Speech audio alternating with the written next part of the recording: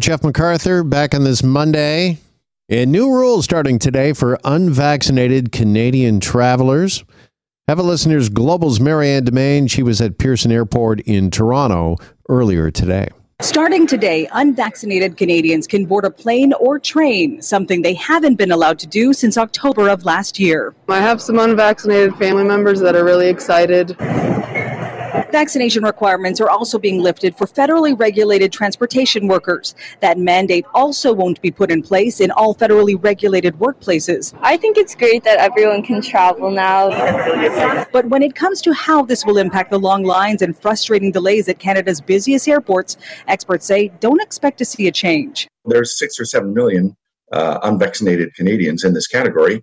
And if, the same percentage of them decide to travel as the rest of the population, it's going to lead to more congestion at the airport. All right, that's Global's Marianne Domain, who was at Pearson Airport, as I mentioned earlier today. Joining us now for more on this, here is travel expert Leslie Cater, who's on the line. Leslie, good afternoon. Good afternoon to you, Jeff. All right, first off, what do travelers need to know if they're heading to the airport later today or sometime this week, or I guess anytime really during the busy summer travel season, which I would take is officially underway as of tomorrow? That's right. Well, yes, in a way, it's good news for those who are not vaccinated because they can travel domestically within Canada. They can get on a plane and they can fly wherever in Canada and come back, no problems.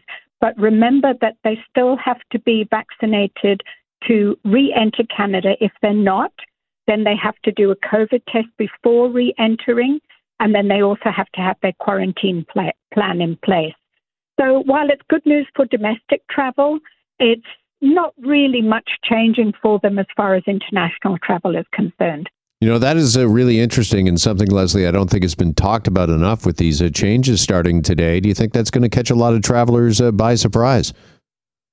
I think most travelers, if they're planning to travel, I've found that people are really scouring the internet and reading what's what and what they need. But, it's very confusing. We've got a number of phone calls from people who just don't understand some of the rules. It's convoluted. And to make matters worse now, we hear phrases like, temporarily. They're going to temporarily do this. See what the numbers are like. See what the infections are like. So at the end of the day, Canada is a big place. And if you think about it, if you've got from people trying to get from the prairies to go into the Maritimes, you can only do that by a flight. And if people are not vaccinated, they haven't been able to do that. But the concern is now it's going to add more loads to the passengers, the numbers that are going through our airports. Right. And I want to get to what's been going on in airports for the last month or more in just a second, but let's try to clear up some of that confusion, because some of the things you still need is the ArriveCAN app. That still applies. Is that right? That is correct. With the ArriveCAN app, you have to upload your details, vaccination if you have it.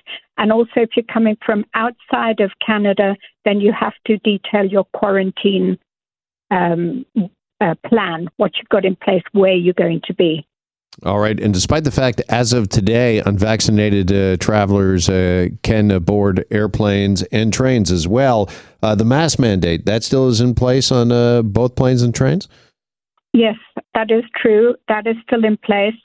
I think it will stay in place for a little while longer. I know it seems to some people, it seems a bit silly because we've got football games going, we've got hockey games and various celebrations, but that is going to be in place for a while longer. All right. How concerned are you and those in the travel industry and in the airport industry as well about this maybe adding to the confusion? Because we know confusion equals chaos, and there's been enough chaos already in our airports. Is there any concern here that this is, and I think a lot of people are hoping these changes ease some of the confusion and chaos we've seen, but do you think it might have the opposite effect, Leslie, and add to it, if not just in the short term?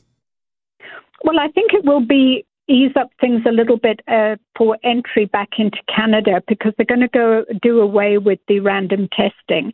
So that's a good thing to do. I mean, the process going through the airport, departing and coming back into Canada is onerous. You've got a lot of paperwork to take with you. You've got digital apps which sometimes don't work, which people don't understand. I'm sure I'm not the only one that stood in the lineup at an airport somewhere in Canada where the person in front of me is not familiar with the paperwork they need. So that's one of the things that's been slowing down. Plus, we're crippled with this work shortage of people, airport security, airport baggage people. Where have they all gone? Well, to that point, do you think that this is going to help? Because part of what is being instituted today is the fact that, and they announced this last week, the federal government did, that federally regulated employees no longer have to be fully vaccinated to work. So could they be adding in, do we think, in the coming days and weeks, some people to the workforce at the airports that would greatly help? Oh, yes, I'm really hoping that will be the case. I know the federal government has been working hard to hire people into the security system, screening officers. They said that they've hired nearly 900. They probably need another 900.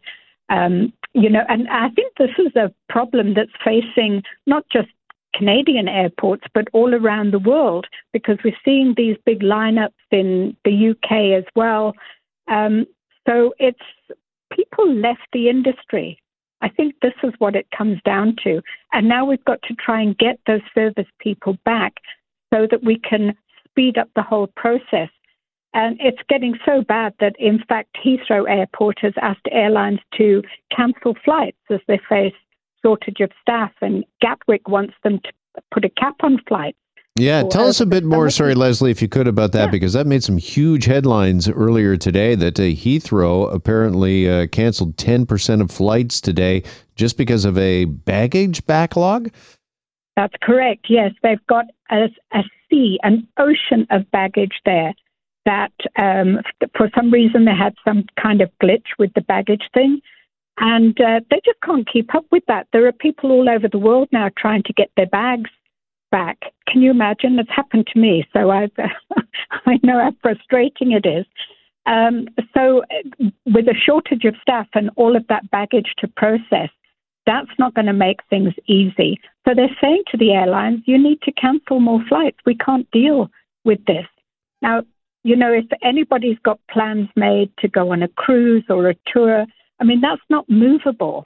You miss the first couple of dates and that's it, you're stuck. Right. And especially with a cruise, because a cruise will not let you embark on a second port or a third port these days because of COVID. You have to get on board at the start of the cruise. So, listen, go ahead, Jeff. Yeah, sorry, I was just going to say you so accurately described the situation and the scene at Heathrow. For those that have not seen it today, it is a sea of luggage, of baggage. Some 15,000 travelers have been stranded at that airport today. And I know a lot of people, a great travel tip is to, they tie those really colorful ribbons on the handles of their luggage. I don't think this is going to help you in this case. No, it certainly won't. When you look at that pile of luggage, there's all colors, all shapes and sizes. For me personally, if I'm traveling over this time of year with this kind of chaos going on, I'm doing carry-on. Yeah. I'll just wear the same clothes for a week or 2 weeks. When I come back to Canada, I'll burn them, but I will not check my bag.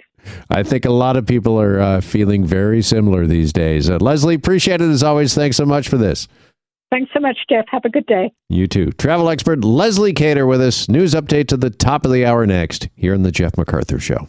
Hi, it's Shauna, and I might be a bad parent because my kids think French fries are vegetables. Hey, it's Ryan, and I might be a bad parent because I went out for wings when my wife was in the hospital after giving birth. Johnny here. I might be a bad parent because in my house, the tooth fairy gives pocket change. But we're not alone. Len emailed us and said his 6-year-old daughter's Tarzan moment going from love seat to lazy boy by curtains made him more proud than any dance recital. And Andy left his 2-year-old at the rink. All right, guys, I'm sure we're not alone. Like Andy's kid. For stories and confessions like this, make sure you check out our podcast. It's called Bad Parents, and it's available wherever you get your podcasts. I left a glove at the rink.